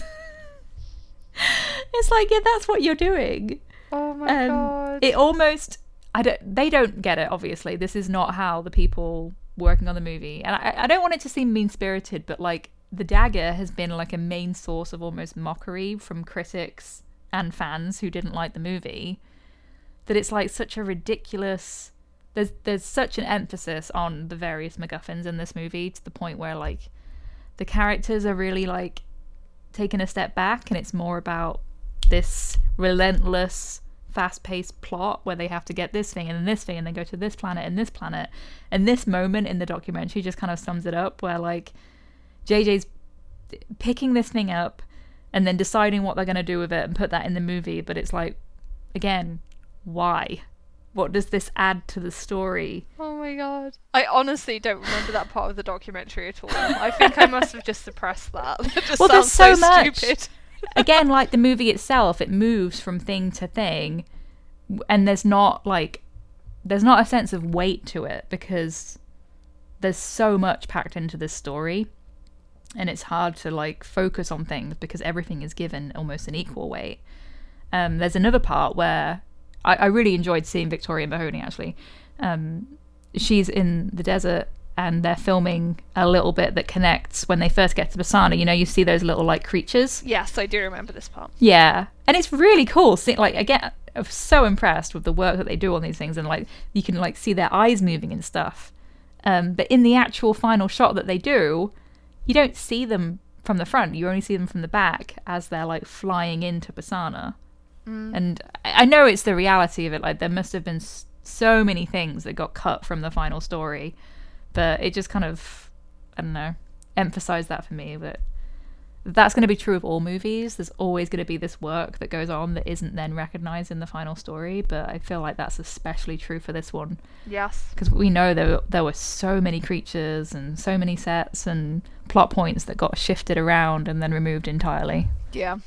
I do feel like the movie was constantly being shuffled around, and I guess it was just because everything was so rushed, because in film production terms he came in really late, and yeah, I really just think the whole thing was a rush job, to be honest. Yeah, and that must mean that to an extent this documentary was also, because they must have filmed a ton of stuff and then had to decide after the movie was like, okay, this is it finalized, this is the story. Yeah. They would then have to remove everything else, you know? Yeah. And try and shape this documentary around that. And there are still some things in here that don't line up with the actual final story. I don't know if we mentioned it earlier, but the stuff with Terrio talking about Palpatine being aware of the dyad, it's like, but he wasn't. Yeah. So. And poor John talking about the Stormtrooper rebellion that definitely did not happen. That kind of broke my heart, because that was something, he says it, and it's reflective of what a lot of fans wanted. He says, that was something that I wanted for this character since The Force Awakens, the Stormtrooper rebellion.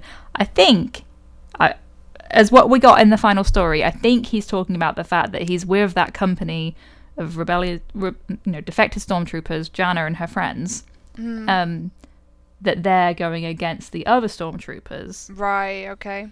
But to me, that's not a rebellion, because they're not going to anyone more authoritative than other stormtroopers, and they're killing them. So, I don't know. I guess you could call that a rebellion, but it doesn't feel like one, and it's certainly not given the weight it deserves in the movie. Yeah, I was just confused by that. I think you might be right, though. I could see that being what he was referring to. But, yeah, if that counts as a rebellion, it's like, oh dear. Yeah, and again, it might be that there was more stuff filmed there and then it just got cut. I mean, isn't there also a rumour that the other characters were supposed to be at some point, they were going to be on Tatooine with Rey? You mean like Finn, Jannah, and Poe? Yeah. Yeah, there was that rumour, yeah. Is Rose not even a part of that rumour? No. Oh my, okay. I know, well. It's so incredibly shitty, but who's surprised at this point? So... Oh.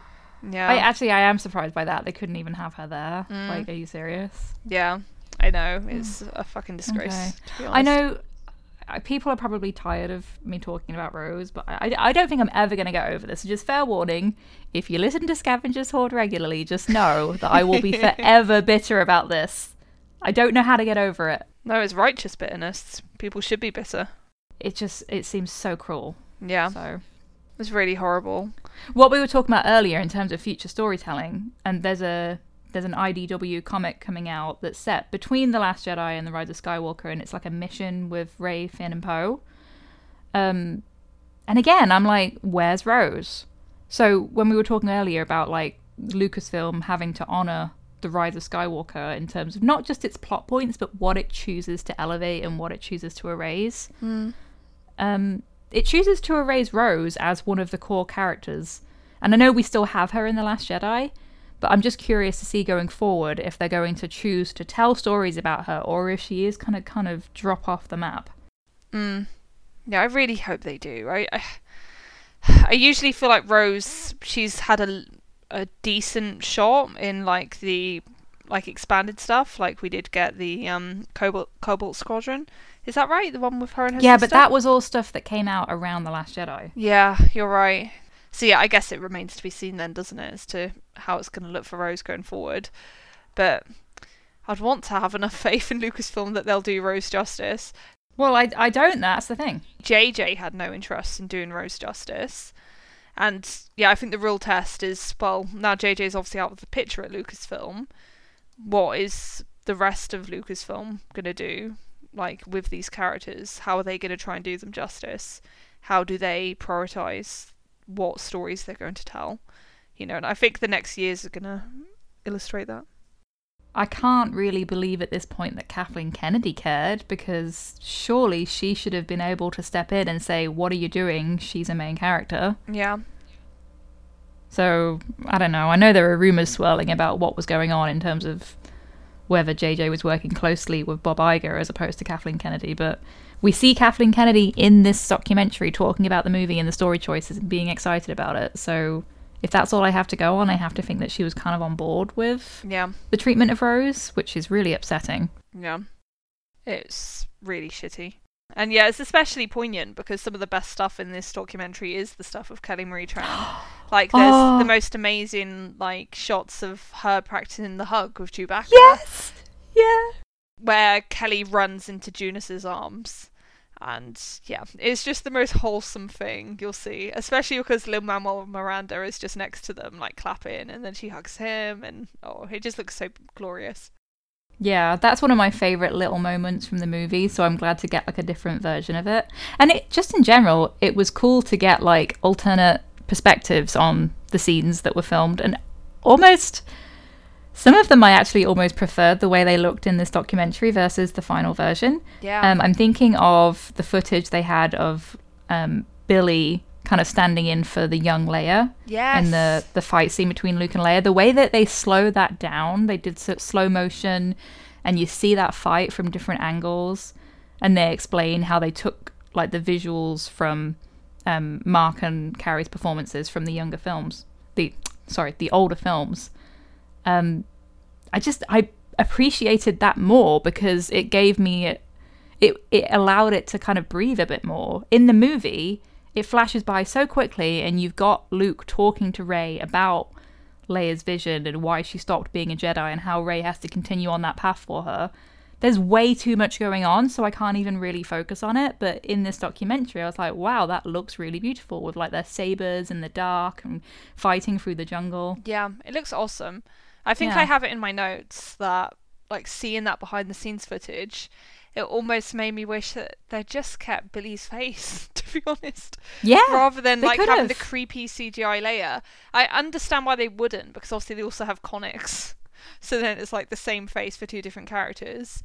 But it would have looked much better than what they did, to be honest. And I don't mean any like ill will towards the artists who rendered that face, because they clearly did their best, but it just looks wrong and not good. So yeah, I think Billy looks enough like Carrie that they could have got away with that. Yeah, just keep it more in shadow, have good makeup and stuff. Yeah. Ugh, it's a pity. Yeah, was there anything else? Well, there's lots of things, because obviously it's a really long documentary, but yeah. I have lots of notes, but we've had a disjointed discussion about it because the documentary itself just kind of it jumps from point to point. Yeah.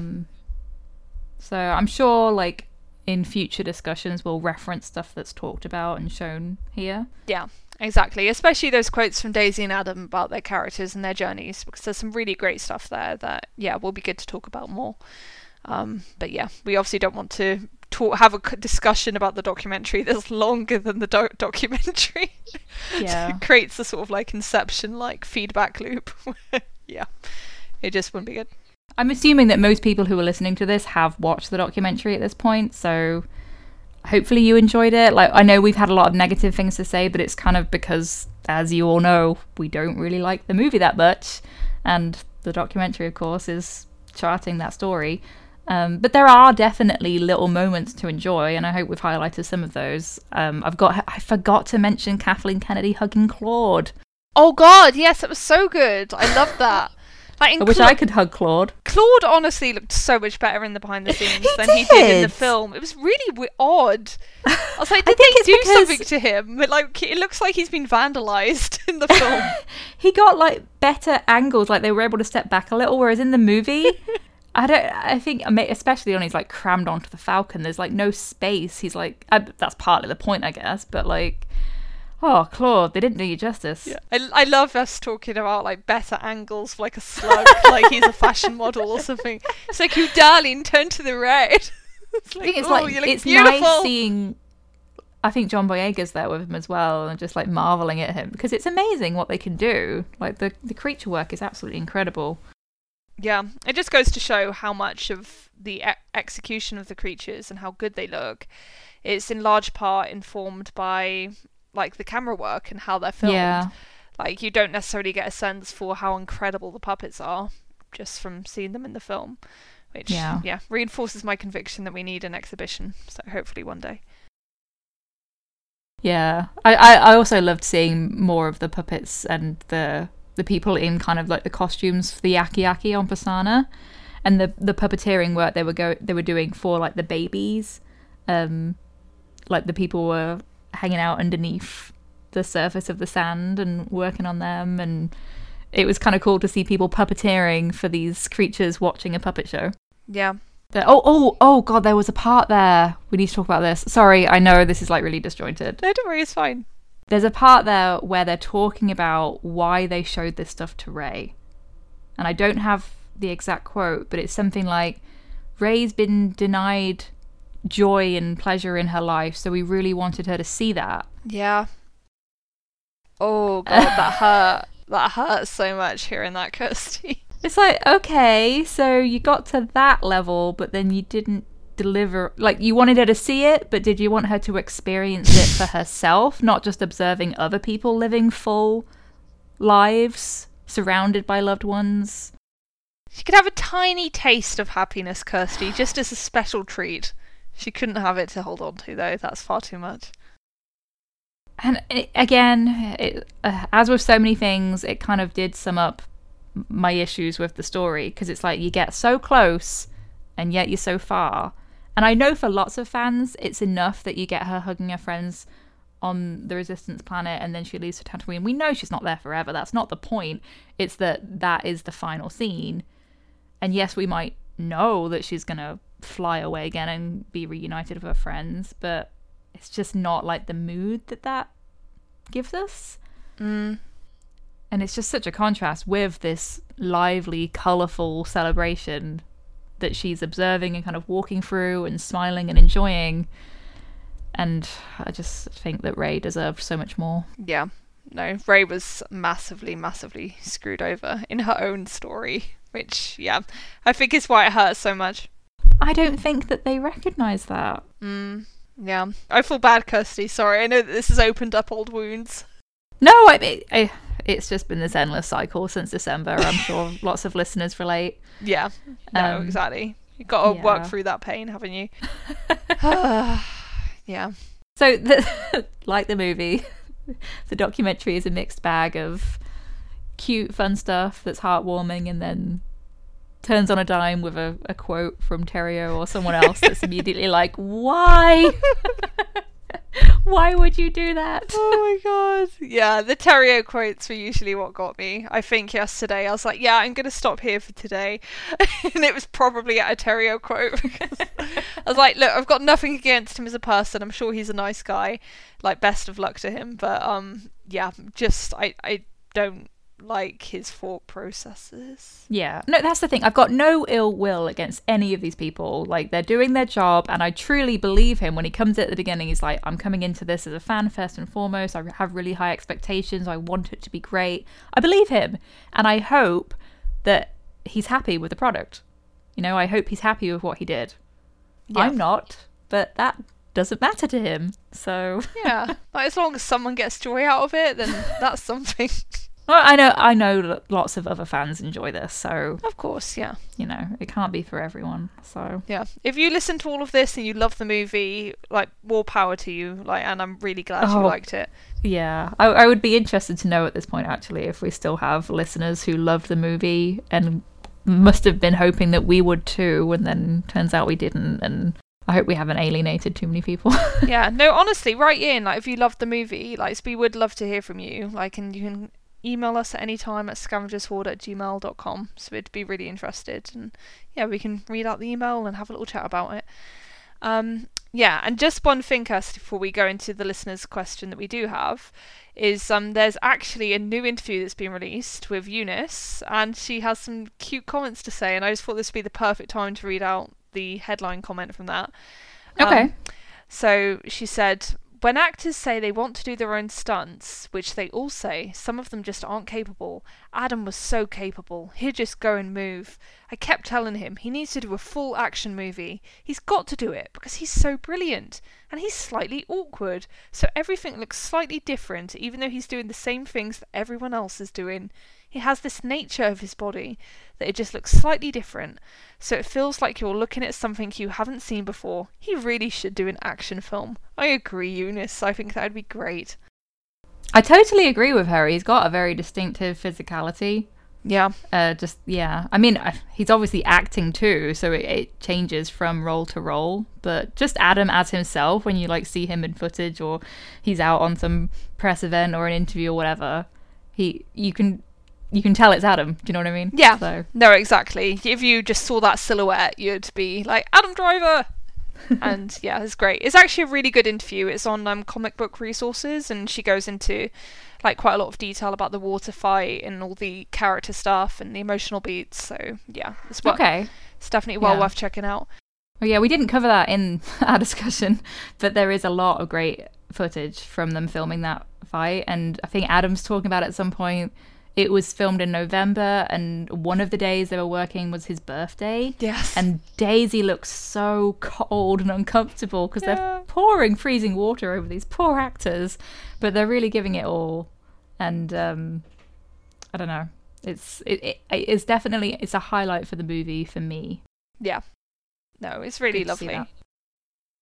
Yeah. No, so it's definitely a really interesting documentary, and I'd honestly recommend it to people even if they didn't like the movie. So I think in a way it might help you make peace with it more, you know, and understand why certain choices were made. And yeah, if nothing else, it has lots of really great behind the scenes footage of lovely actors having fun and being goofy, and yeah, so check it out. Mm-hmm. Cool, so then we're just going to finish off with a quick listener question. So the question came into us via email, and if you have a question for us, you can obviously reach out to us at scavengershoard@gmail.com. So this is from Mariana Costa. Hi Rachel and Kirsty, my name is Mariana, and I'm a long-time listener. You're my favourite Star Wars podcast because there's a perfect balance of news, analysis and light-hearted moments, and I appreciate how thorough and methodical you two are, which makes every episode an enriching experience. Thank you very much, that's really nice. What prompted this email was the brief discussion you had in the episode about all the kisses in the Star Wars films. You talked about the same-sex kiss that happened in The Rise of Skywalker, and how it's too little too late in terms of representation. I definitely agree, and it's a heavily debated topic in other podcasts I listen to. Which brings me to my question. The Last Jedi is by far my favourite film out of the sequel trilogy, and I like Rian Johnson as a filmmaker in general, but I couldn't help thinking about what he said in an interview when someone asked him why there was no LGBTQ representation in The Last Jedi. He said, sexuality in general is not something that's front of mind in any of these movies. How do you reconcile this with his claims that the hand touch between Rey and Kylo was the closest thing to a sex scene in Star Wars? Does he not see the double standard? He is often praised by us Reylos for bringing female desire to the forefront in The Last Jedi, so it's not like he's unable to portray different points of view as a straight man. I'd love to hear your thoughts on this. Have a lovely week. Oh, such a nice email, thank you. Yeah, it's a really great question, and I'd say that I don't reconcile it with those claims because I don't know if we mentioned this interview at the time, but I remember it when it came out, and it was really disappointing. And always going to be up for taking people to task on their blind spots. And as much as I love Ryan as a filmmaker and I love his work, I do consider this a blind spot. And I, unfortunately, I think there's an example of this kind of comment, or at least one of these choices, from every single Star Wars Disney film that we have so far.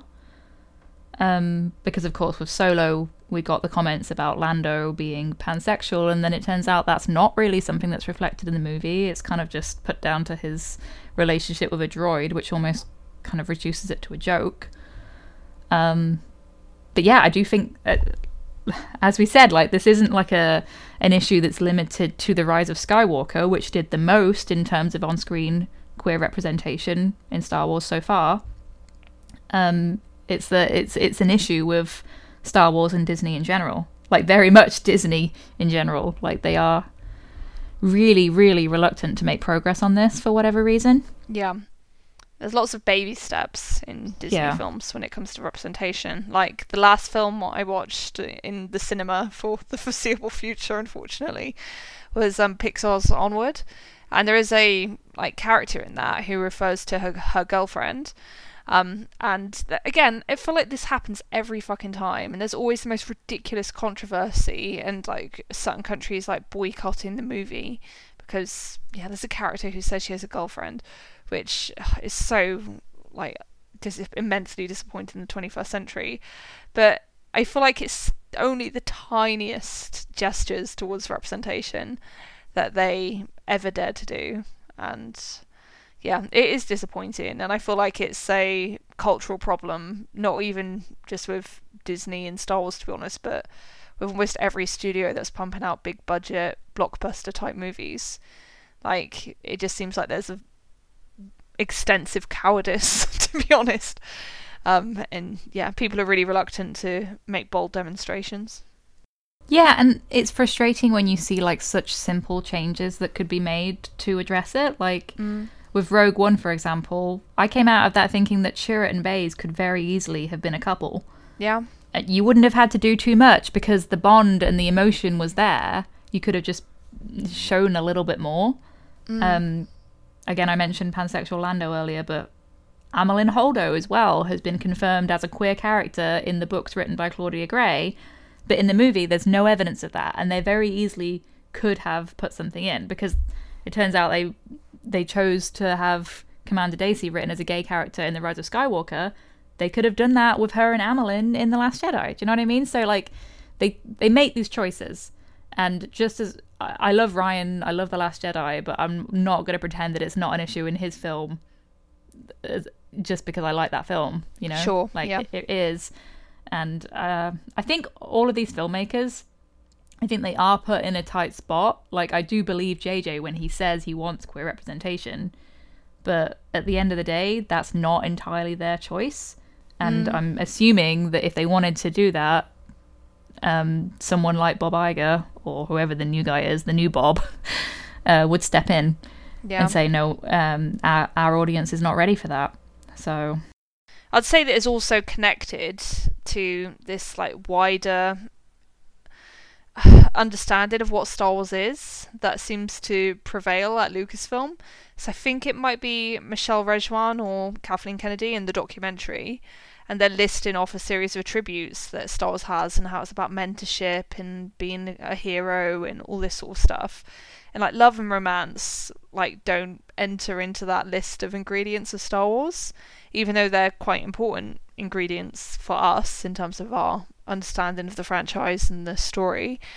And that's just like by default, unfortunately, in these situations that usually means heterosexual romance. And if heterosexual romance is like almost treated as an afterthought, then wider representation, it stands even less for hope of getting a shoe in, unfortunately, and it really sucks. And yeah, I want to see change. Yeah, something that also bothers me, and coming back to like Ryan's comment, because as she notes, like he's talking about how sexuality in general is not something that's at the forefront of my mind, but at the same time he said that about Rey and Kylo, and you can clearly see that within the dynamic that evolves across the movie. Like, you see Kylo shirtless, for God's sake, and Rey sees him like that. and it's important. And I think something that really bothers me, and I'm sure bothers other queer fans, is that queer romance is inherently sexualized in a way that straight romances don't tend to be. It's like, oh, this is a love story, but if you put something in between queer people, that's overtly sexual and that's a bad thing, and we can't have kids looking at that. And it doesn't have to be. You could literally just have people showing affection for each other. It doesn't have to be sexual. It can just be that they're together. Yeah. And that's what's frustrating, because it's like automatically considered this like adult content or something like ridiculously offensive like that, and it's just not the case. Yeah. Like, we just want to be seen. Yeah. Which is why when there is representation, it tends to be the most like lukewarm representation in terms of, oh yeah, my husband, and it's a man saying it. It's like, oh wow, well done, Disney, Marvel, great job. Yeah. Yeah, so I hope when we talked about that kiss in The Rise of Skywalker, I'm sure we did say something to the effect of it being too little too late, because it is, that movie came out in 2019. Come on, can we please make some genuine progress? But it was progress in a technical sense. Like, we got that in a Star Wars movie and we hadn't had it before. So it's definitely something that, I'm not going to say that's not a good thing. It's just not enough. We want more. Yeah. So, yeah, that's not a slight against JJ. It's just frustrating. Yeah. No, so I feel like this is an episode filled with frustrations in many different regards. Yeah, but hope for the future. Like, yes. I know I've said in previous episodes, like, overall, I'm kind of not too optimistic at the moment about the future of Star Wars in terms of, like, what they're going to do with these characters and what Star Wars is going to look like in the next few years. I want to be optimistic. So, like, if they can show me something that really... And I'm not even talking about, like, retconning, again, like, kind of how we were talking about earlier, in terms of the technicalities of retconning the plot. I don't need them to retcon the plot of The Rise of Skywalker. Yeah. I need them to, like, just show that that's not all Star Wars is for them. Like, I want it to be more. I want it to mean more. Yeah. No, I feel like I'm about to contradict myself, because I know I said that I want to see future Star Wars sort of treat The Rise of Skywalker as The Rise of Skywalker treated The Last Jedi, which would basically involve jettisoning big parts of The Rise of Skywalker. But I'm almost in this, like, awkward situation where I kind of want that, but I also want it to really honestly tackle everything that The Rise of Skywalker did and try to make it right in the right way. Well, you did kind of say that earlier in terms of, like, acknowledging the tragedy for Rey and her story. Yeah. That could be really cathartic and meaningful. Just like, as Ray Carson does in the novelization, it's like, just acknowledge that half of her got ripped away, and that's not a good thing. Yeah, exactly. So it's not even about having Ben back, to be honest. Obviously, in an ideal world, I'd love Ben to come back. But I don't necessarily need that. I just need to feel what that means, because that's what The Rise of Skywalker doesn't give. Yeah. And I understand their choices to an extent, as frustrating as I find them. They really did put themselves in a tight spot between, like, trying to tell this story for these characters, but then also putting this pressure on themselves to, like, wrap up this 9-part saga. Like, they did not need to do that, and they tried to, and I just don't think it was entirely successful. But yeah. Anyone who's still listening to us rant about this movie, grumble. Suffice we'll get to over say, it eventually, I promise. Yeah, I promise to. Suffice to say, I'm really excited for when my delivery to Kirsty arrives for her, so we can finally talk about The Rise of Kylo Ren. Because I'm really excited to talk about a Star Wars thing that I just unreservedly love. Because, yeah, I unreservedly love that comic, so it'll be a really fun discussion. Yeah, they've done an amazing job there. And I think some of the reactions to it, not to get, like, spoilery in case people haven't read it yet, but I think some of the frustration has been around, for some fans, has been, like, the disconnected feeling between a lot of other sequel trilogy stuff and then the choices that were made in The Rise of Skywalker. I'd be really interested to hear from Charles Soule on what he knew, if anything, about The Rise of Skywalker and how he feels this part of Kylo's arc, or Ben's arc, fits in with the choices that were made in The Rise of Skywalker. Yeah. Because, yeah, I don't know. We'll get to that discussion when we do talk about the comic, but it's interesting. Exactly. Yeah, that's going to be a really interesting question to consider. Okay, cool. So I think it's time to wrap up the show. So I'm Rachel, and you can find me on Star Wars Nonsense on Tumblr. I'm Kirsty, and you can find me at Bastila Bay on Tumblr. And you can find both of us on Twitter at Scavengers Horde. Until next time, bye! Bye!